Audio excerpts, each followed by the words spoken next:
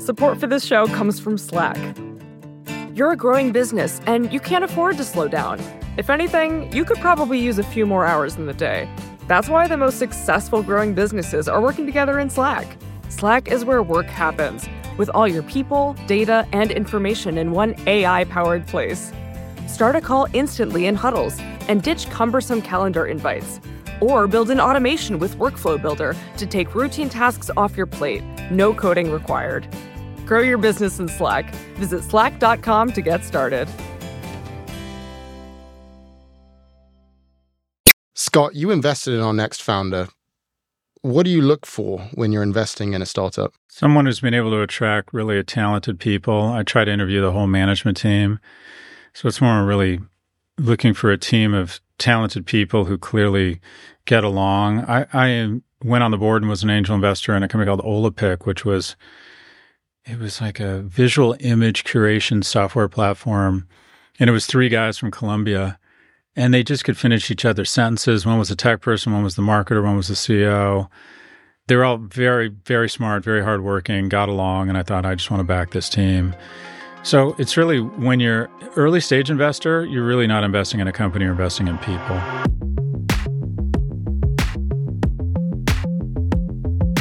Welcome to First Time Founders. I'm Ed Elson. Online newsletters have exploded in recent years. During the pandemic, we saw the rise of Substack, which became the home for writers and creators who wanted to monetize their work independently. Newsletters are also essential to our business. Scott considers our newsletter, No Mercy, No Malice, to be our flagship product. We've invested significantly in this asset, and we now have nearly 500,000 subscribers interacting with our content every week. That's why I'm excited to introduce our next guest, Tyler Denk, who's an expert in all things newsletters.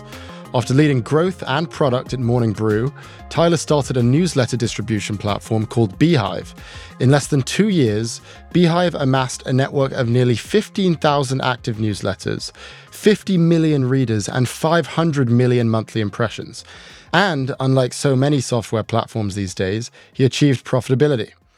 Now he's looking to take on the incumbents, with Substack at the top of the hit list.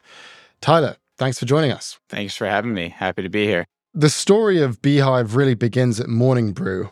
Could you give us the rundown of first what Morning Brew actually is, and then also what you did there and how that led to the creation of this newsletter platform, Beehiiv? Yeah, for sure. So I joined Morning Brew back in 2017 as the second employee in a very fun role ranging from growth and engineering and product, just doing anything we could possibly do to scale the newsletter size. It sounds like you're pretty familiar with the whole game of being able to scale your audience, expand the newsletter.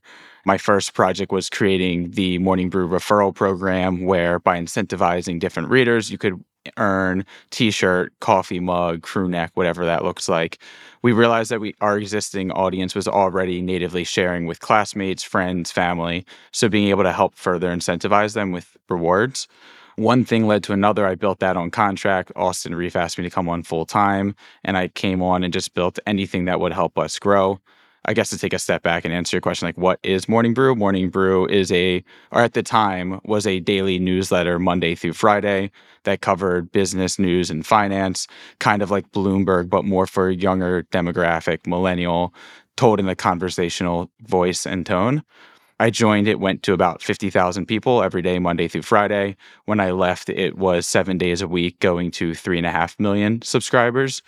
And then so the team grew from obviously me as the second employee to about 35, 40 people when I left in 2020. Why did you decide to join a daily newsletter with 50,000 subscribers? What led you there? Yeah, it sounds crazy now, right? Yeah. Yeah, looking back, everyone's like, oh, you were early at Morning Brew. That's amazing. At the time, it was the furthest thing from like a sure opportunity. There was the 2 co-founders and a writer in a closet-sized office in the NYU campus dorm. When Austin, who is a friend from Baltimore, reached out to me, I had $4 in my bank account. And when he asked if I would be able to build a referral program, I lied and said that I could because I needed money, and I built it. Nice. And after building that in the 2 to 3 weeks that took, it was the first time that they had a engineer, quote unquote, I'm self-taught, but an engineer to help build something. And of course, as like a team that's growing, they had a laundry list of things that they wanted to be built, and I provided an opportunity. So I spent that summer building a little bit of everything from the website, the referral program, social share icons where you could share the individual stories on Facebook, Twitter, LinkedIn. And during that process, I had full access, like you do in a startup, to everything from the inbox, from user feedback to other people talking about the product and seeing how the team works from the inside out. And during that experience, I saw the rabid fan base that they had of people emailing in daily, being like, I can't start my day without reading Morning Brew. I've shared it to my entire class.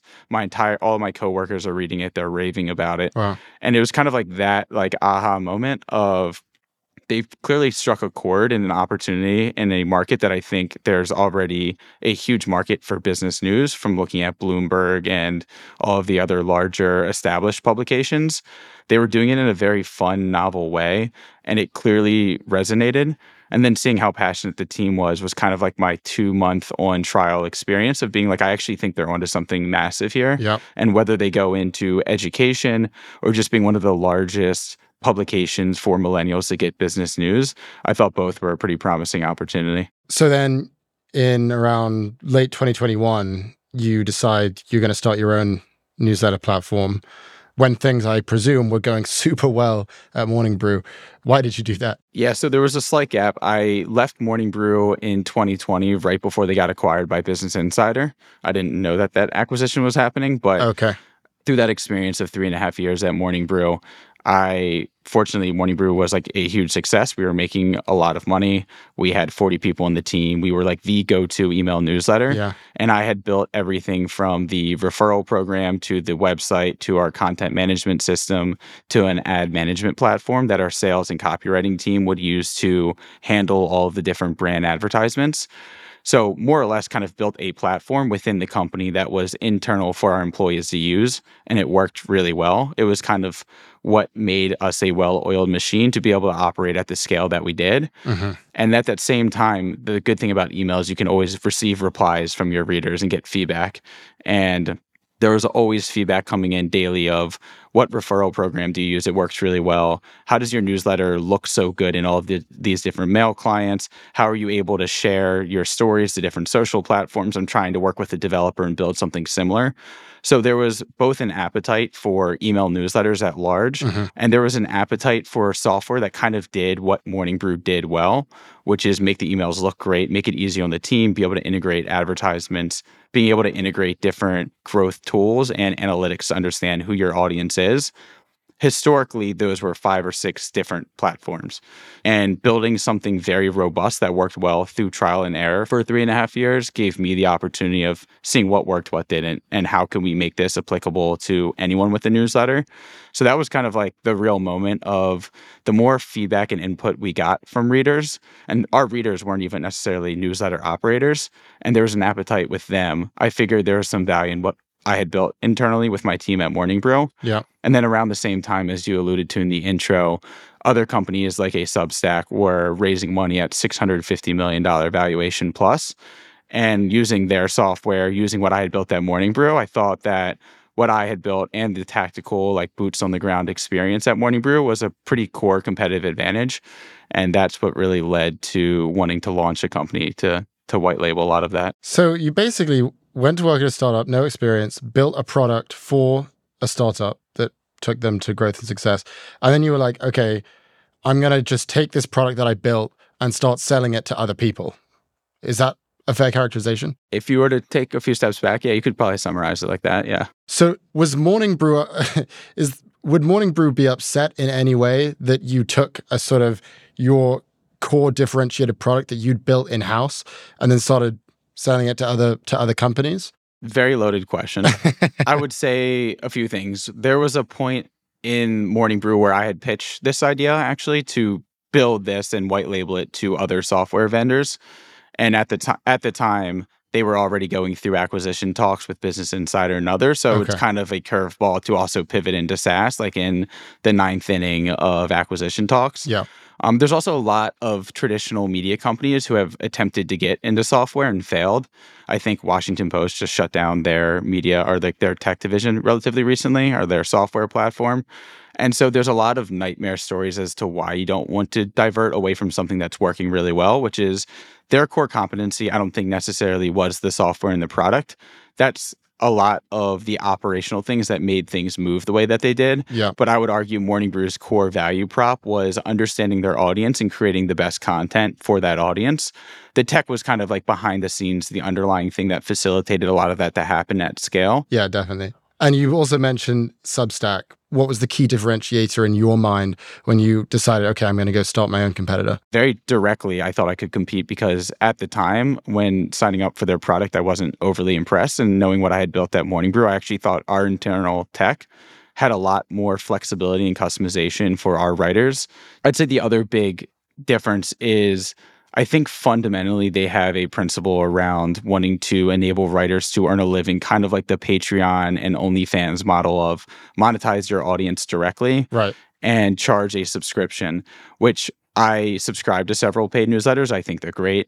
But I do think it's very difficult to charge a premium subscription for newsletters in a competitive media landscape where there's HBO Max, Netflix, all of these other paid products. Like, it's really hard to deliver reliably a newsletter product that warrants paying for.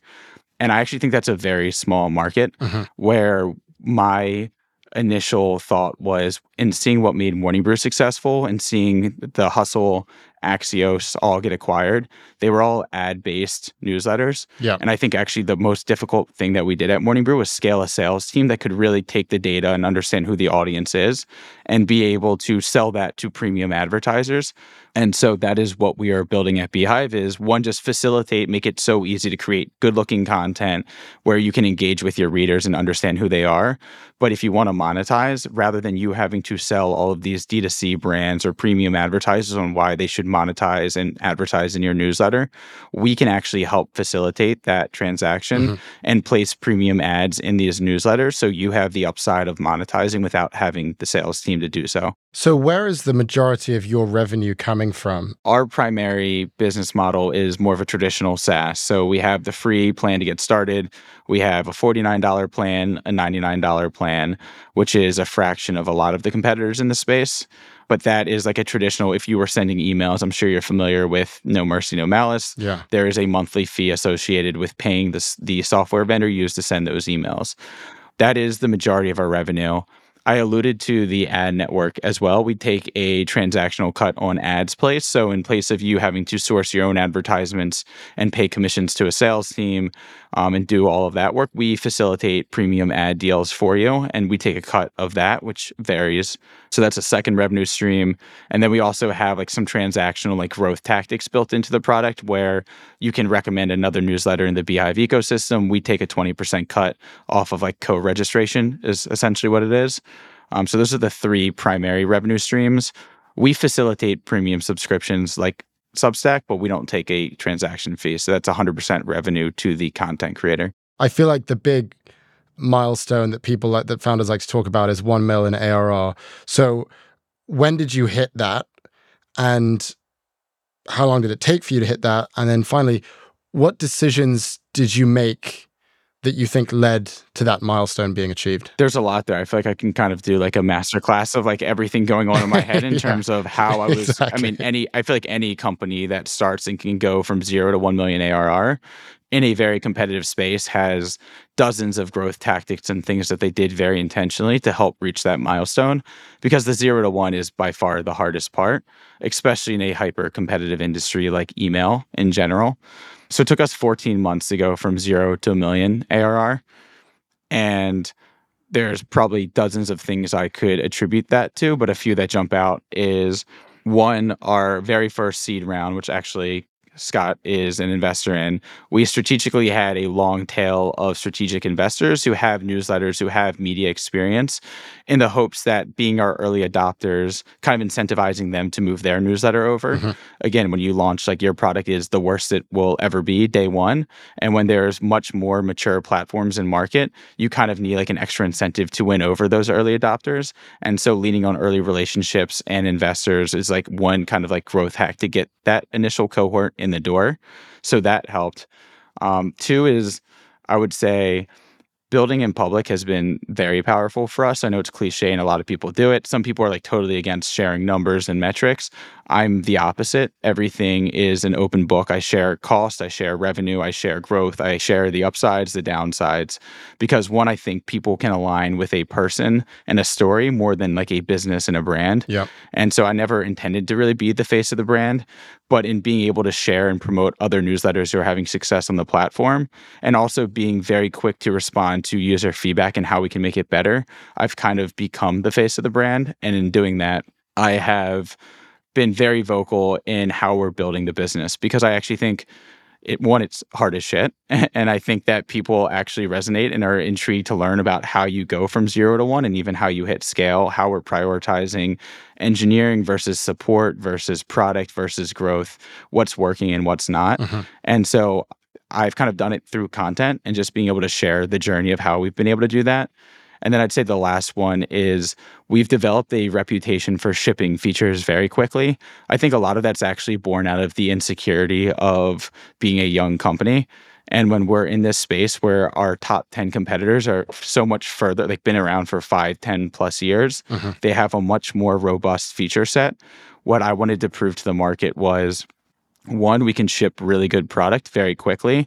And what that tells them is maybe we don't have feature XYZ, but if you've paid attention to our pace and velocity of shipping, odds are we will get to XYZ very quickly. And so it kind of buys you a little bit of time of winning people over with whatever features we do have. And if they grow frustrated that we don't have something, kind of earning their trust that we hear them, we know what's important, and that we can prioritize that. Yeah, the building in public thing is so interesting. We've had a lot of founders on we've discussed this topic. Why exactly is building in public good for generating revenue versus just getting followers? I actually think if you were deciding between a different software vendor and you're kind of like up in the air between 2 or 3, being able to bet on trajectory and a person that you think actually has your best interests in heart and is trying much harder to make this work and succeed, and that you have their ear directly to provide feedback, I actually think is a pretty key selling point. Yeah. Whether it's the most scalable selling point is TBD, but I'm sure that there's plenty of people that I've DM with over the days that view it as a competitive advantage to be able to say, here's 3 things I think you can do better. And I have the track record of listening to them and delivering on those 3 things pretty quickly. Yeah. And then, like, lastly, when you hit milestones, it opens up a lot of doors, right? Like, I don't have to share on Twitter and LinkedIn that we hit 3 million ARR, 4 million ARR, 5 million ARR.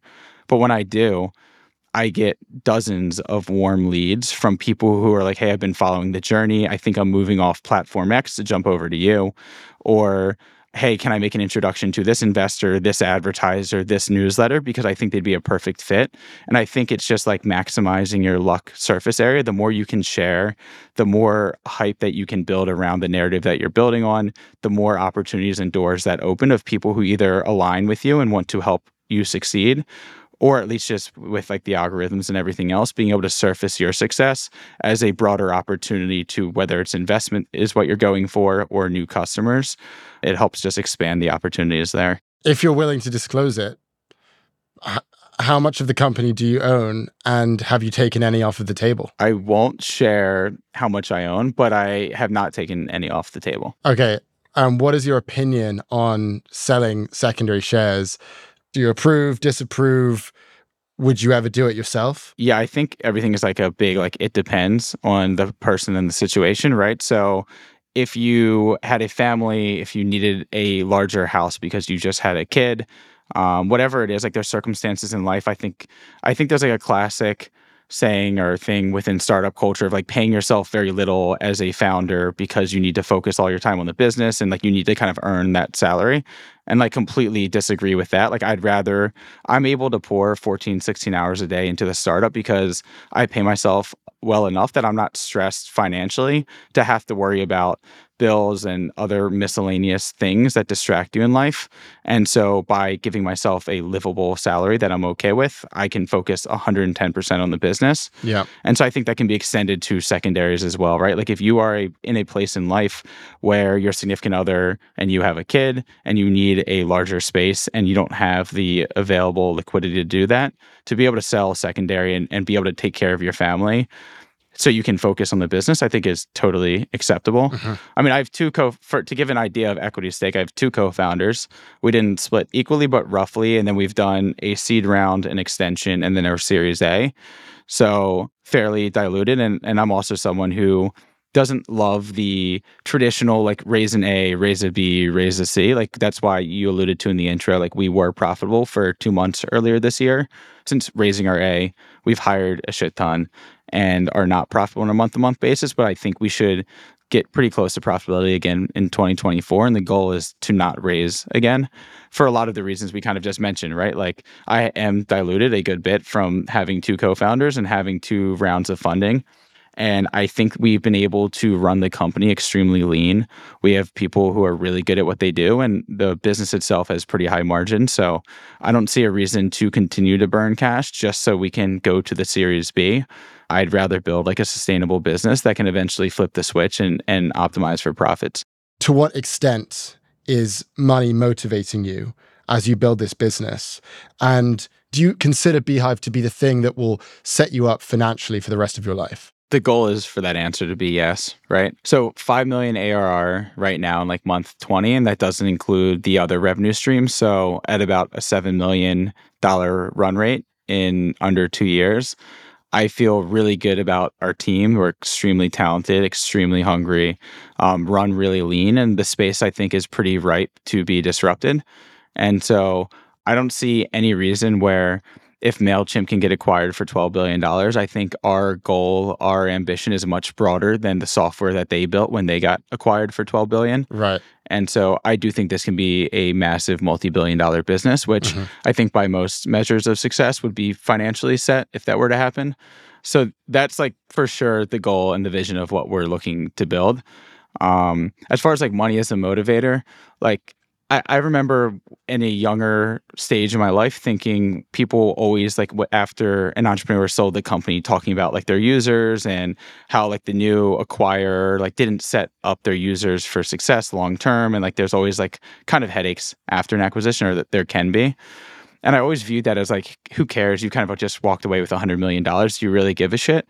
And I've changed a lot on that. And like the answer is like yes, because there's a lot of users and people who really stuck their neck out and helped us get to the point that we are. Yeah. There's a lot of users who put up with months of our product being like a clear number 10 in the space, but trusting that we would figure it out and build and actually proactively provide a lot of feedback. And so there is like a very unique perspective in like, I want to do what's best for our users. And I've also, in building this, you kind of forget a lot of these businesses are newsletter first businesses that are trusting us as a 20-month company to run their business, to monetize, to be able to push conversions downstream. And there's a lot of responsibility in making sure that we do that really well. I'm not going to bullshit you and say that money isn't anything that I care about. Like I for sure have aspirations, would love to be financially free to be able to support my family and those that I care about. But there's a lot of like mission and vision built into that was always there from the beginning, but it actually becomes a bit more amplified throughout the journey, I'd say, to really look after your users and make sure that their best interests are in heart. We'll be right back after a quick break.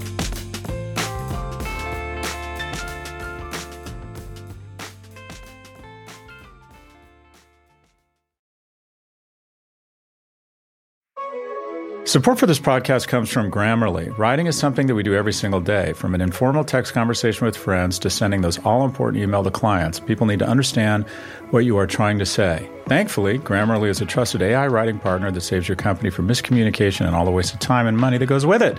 Grammarly is more than just a grammar check. It can help generate AI prompts or even help you strike the right tone and personalize your writing based on audience and context. We here at the Prop G team use Grammarly, and all I have to say is it makes our written work better. Plus, Grammarly integrates seamlessly across 500,000 apps and websites. No cutting, no pasting, no context switching. Personalized on-brand writing help is built into your docs, messages, emails, everything. So why not join Grammarly to work faster, hit your goals while keeping your data secure? Learn more at Grammarly.com. Support for this podcast comes from Constant Contact. If you're a business owner, you already know that it's really, really hard to cut through the noise of everyday life. If you want to connect with your customers, you need to break through the noise. You need Constant Contact. Constant Contact is a marketing platform that makes it easy to reach new audiences, grow your customer list, and connect over email, text, social media, and more. Whether you're a marketing guru or just learning the ropes, Constant Contact offers writing assistance tools and automation features that make it simple to say the right thing at the right time. So get going and start growing your business today with a free trial at ConstantContact.com. Just go to ConstantContact.com right now. Constant Contact, helping the small stand tall. ConstantContact.com.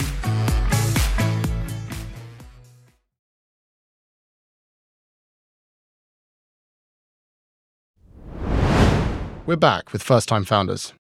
What are the biggest challenges you faced starting this company and as a founder? Yeah, I mean, a lot.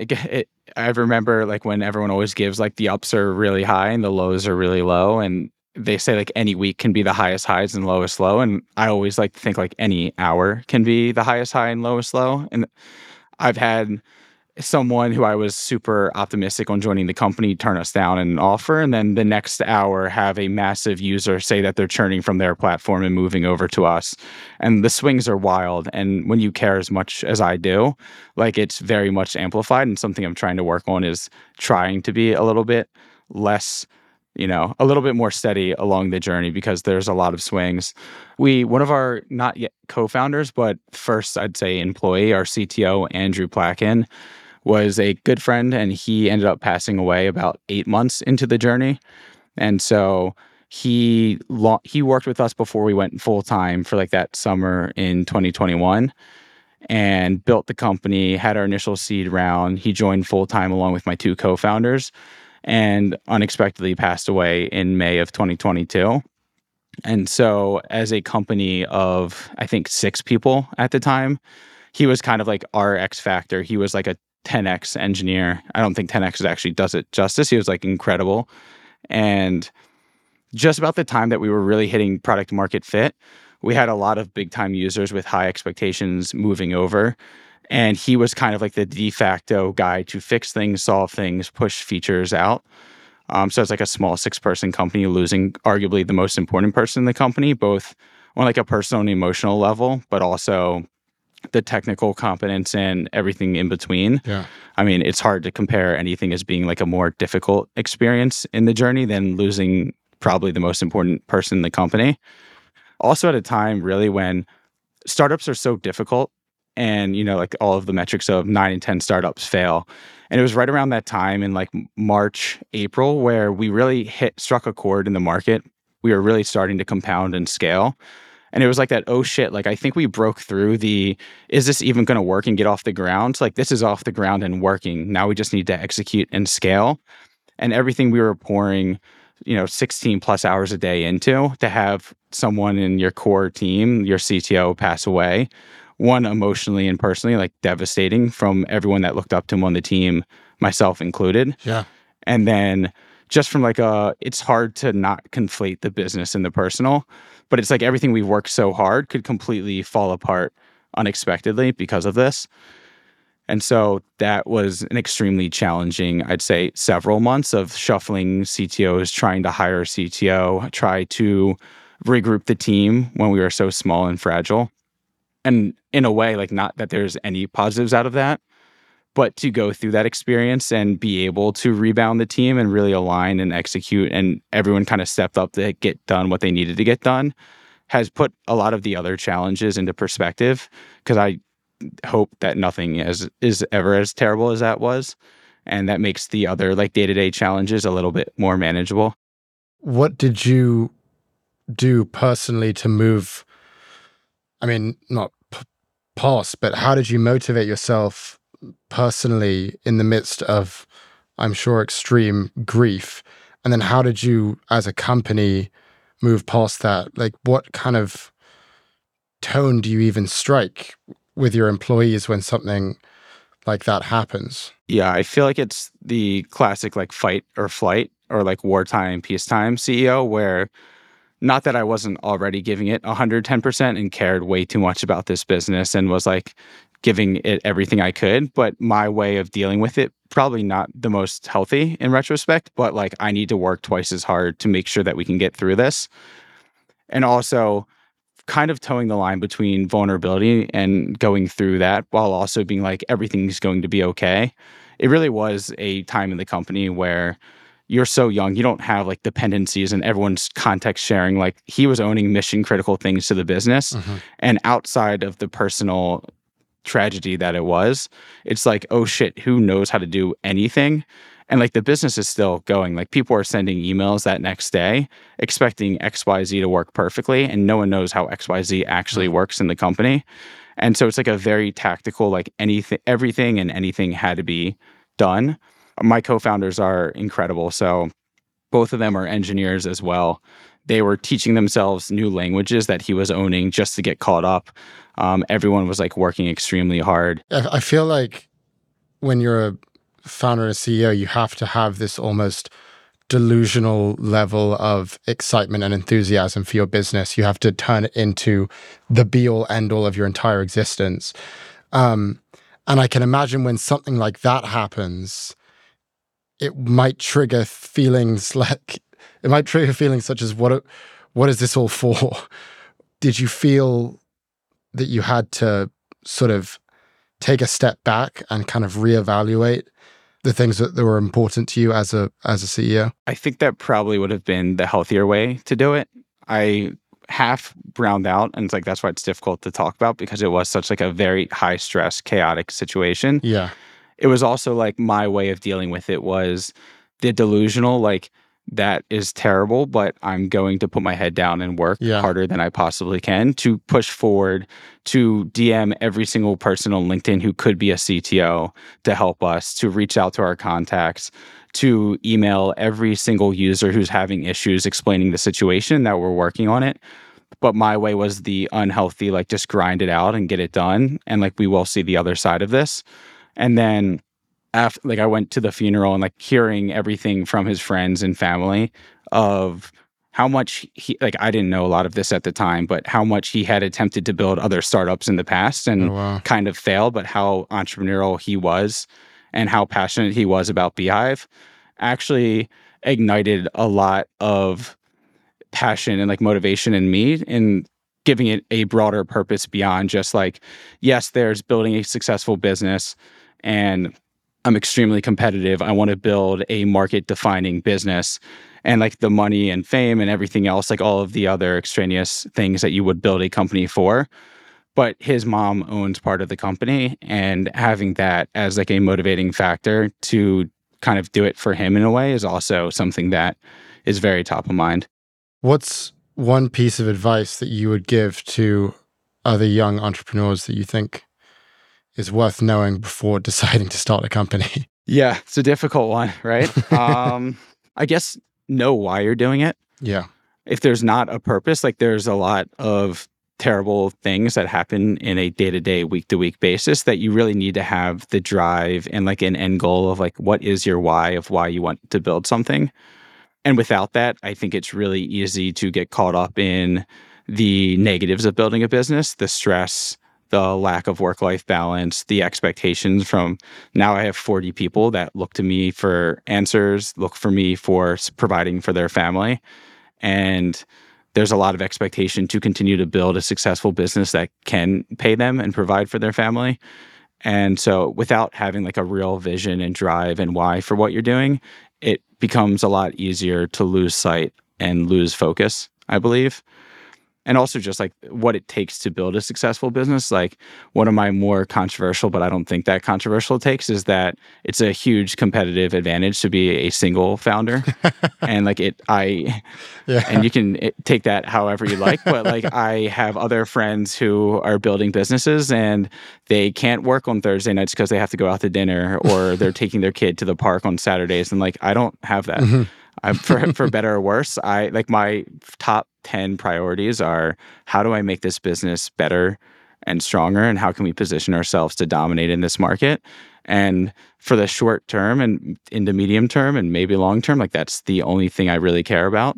And I do think that's like a huge competitive advantage relative to other people who have other extraneous situations and circumstances. Do you think that you had your why? You find your why. Have you found it? Yeah, I mean, I also think there's a level of like I complain all the time about how stressed I am and how there's so much to do and not enough time in the day. But at the end of the day, it's really fun. Like I'm solving problems. I'm working with really talented, smart people that I like to work with. And we are the underdogs in a very competitive industry and we're doing really well. And it is like a fun thing to do. And I think just fundamentally taking a step back and like you work for what, 50, 60, 70% of like your waking hours, you might as well do something you care about and that's fun and enjoyable and challenging. And every day is a challenge. So on a personal level, the why is like continuing to learn, continuing to build and do something that I care about.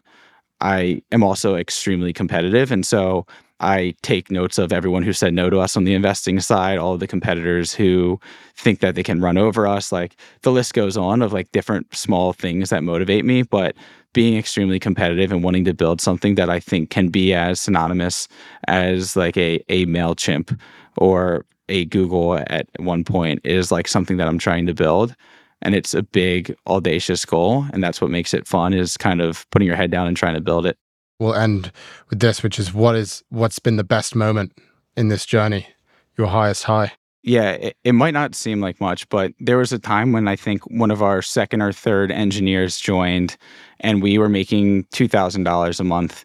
And I think maybe, I don't know, 10 months ago, he put in Slack, he's like, yo, we're making $20,000 this month. It's like 10x since I've been here. But like that level of ownership of I've been here and I helped build that. And like seeing that from someone that you hired and has worked really hard was like really cool, almost like a parent moment of like someone who you trusted to do a lot and he's built it and crushed it. But the fact that he can like really resonate with, hey, I've been working my ass off and building something and like, here's what I can show for it. Like we've 10x revenue since I've been here and I feel like I'm happy to be a part of that is like all I could ask for as a founder and providing opportunities for people to do meaningful work that they care about. And so that was a moment where that hit me and like reading that was like really awesome. Being able to do that for other employees as we scale and really making sure that everyone feels like they're a part of something special and they're actually contributing is like my top priority as a founder. Well, thank you so much for coming on, Tyler. This was awesome. Yeah, appreciate you having me. This episode was produced by Claire Miller and engineered by Benjamin Spencer. Our executive producers are Jason Stavers and Catherine Dillon, and Drew Burrows is our technical director. Thank you for listening to First Time Founders from the Vox Media Podcast Network. Join us on Wednesday for office hours and Monday for Prof G Markets.